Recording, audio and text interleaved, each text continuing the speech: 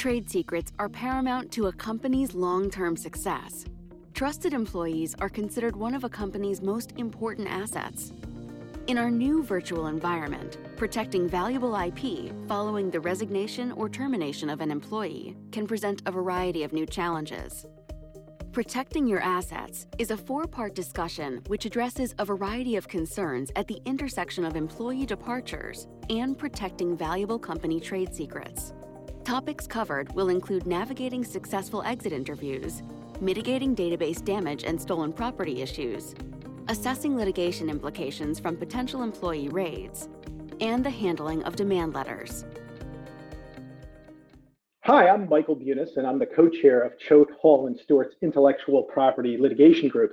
I'm here with Adam Bookbinder, who's a partner in our Government Enforcement Group, and we're going to be talking about theft of intellectual property. This time, we're going to be talking about theft from insiders within the company, theft from company employees. Adam, we're hearing so much these days about external attacks on systems, whether it's state-sponsored hacking or identity theft or ransomware. It's almost never ending. But what we're talking about today is the threats that companies face from inside the company, the very real threats from people we see every day, people who don't need to hack. These are the folks that are given access to the valuable and sensitive information. In fact, to make it even more complicated, they need that access in order to do their job. In this segment, Adam and I are going to be talking about what companies can do to help spot IP theft from these trusted insiders, as well as the initial steps that they should take to investigate the problems that they do identify. To make it concrete and practical, we're going to walk through a hypothetical situation based on a criminal trade secret theft case that Adam actually prosecuted when he was a cyber and IP crime prosecutor in the U.S. Attorney's Office in Boston. Adam, why don't you set up the scenario for us? Happy to do that, Michael. So the situation here begins when an engineer at a large microchip manufacturer gives notice that he's leaving the company. He says he's not sure what he's going to do next, that he might go work for a hedge fund. And he says that he's going to be taking 2 weeks vacation time before his last day. At the end of that 2 weeks, the employee has his exit interview, and following its standard practice in that exit interview, the company asks the employee to sign a form stating that he had returned all company intellectual property and was taking none with him. But after the exit interview, his supervisor hears a rumor the employee is in fact going to work at another microchip manufacturer that is the company's largest competitor. So Michael, let me throw it back to you. As an IP litigator, given this fact pattern, are you concerned? Well, of course. I mean, the first thing that jumps out at me is, why would this individual lie about where he's headed to next? I mean, I want to know whether that rumor is true or not. Well, that's what the company did here. The company wanted to figure out whether the employee was in fact going to work for their competitor. They did some investigation and they found an online listing showing that he had gone to work for the competitor, and in fact that he had started that new job during the 2 weeks of leave he took before resigning from his old job, a time when he still had his company issued laptop and access to the company network. The company then looked at their network logs of his activity during the month or so before he left, and what they saw was that he had downloaded a massive number of files, including documents containing trade secrets that the company later determined were worth more than $1 billion. Finally, the company saw some email fragments suggesting that the employee was in contact with people in India about some kind of business. Now, Michael, I trust at this point you're now more than concerned. So what would you advise the microchip manufacturer to do at this point? Well, you're right that I'm a little concerned. There's a number of different options that the company could take. I mean, obviously there's civil litigation and perhaps even seeking a temporary restraining order. Acting quickly is a really important thing. You know, frankly, the enormity of the amount of money we're talking about here, $1 billion in value, makes me think that just simple civil litigation might not be enough. And instead, maybe this is a time when you want to get law enforcement involved. Now, each one of these options have pros and cons. So you'd want to think carefully. Perhaps even this is a situation where you might want to call up the competitor and see if they had thoughts about hiring this individual. Those are just some of the things that I might consider. So in the case that our hypo is based on, the company did call law enforcement. They called the U.S. Attorney's Office. We began to investigate, beginning with a search warrant for this former employee's apartment. And within days, the FBI had searched the apartment, recovered a laptop and a hard drive with all of the stolen data, and was able to recover all of that before the former employee had been able to use it. So in this case, a good result through law enforcement, but it is important to keep in mind that most theft of intellectual property is not appropriate for criminal investigation and prosecution. Here, the facts were extreme enough that the government was interested. You had a huge company that was the victim. The trade secrets stolen were very valuable. All of that makes it a lot easier for the government to get out the deterrent message that is always part of the thinking in a prosecution like this. You had the overlapping employment with someone actually working at two competitors at the same time, clearly a very bad fact.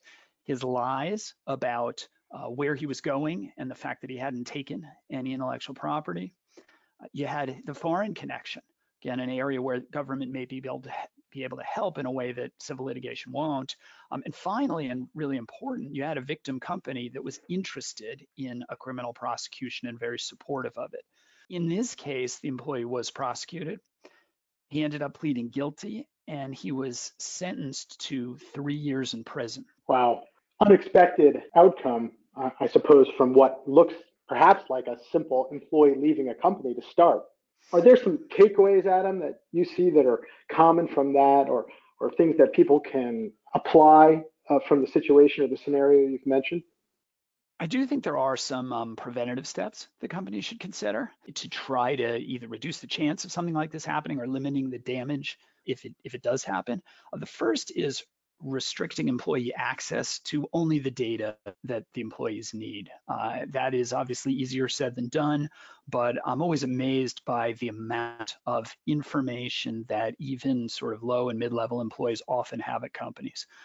A second thing is to make sure that the company's most critical data is particularly well protected.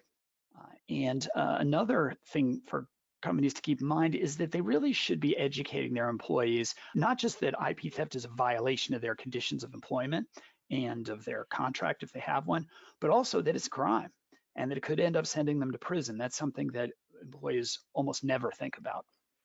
Yeah, one of the things that struck me about this scenario is just exactly how much time and effort was spent not only by the government, but more importantly, perhaps by the company, and all of the resources expended to protect against this situation. And it just got me thinking, is there something that companies might be able to do sort of prophylactically to avoid these problems even before they happen?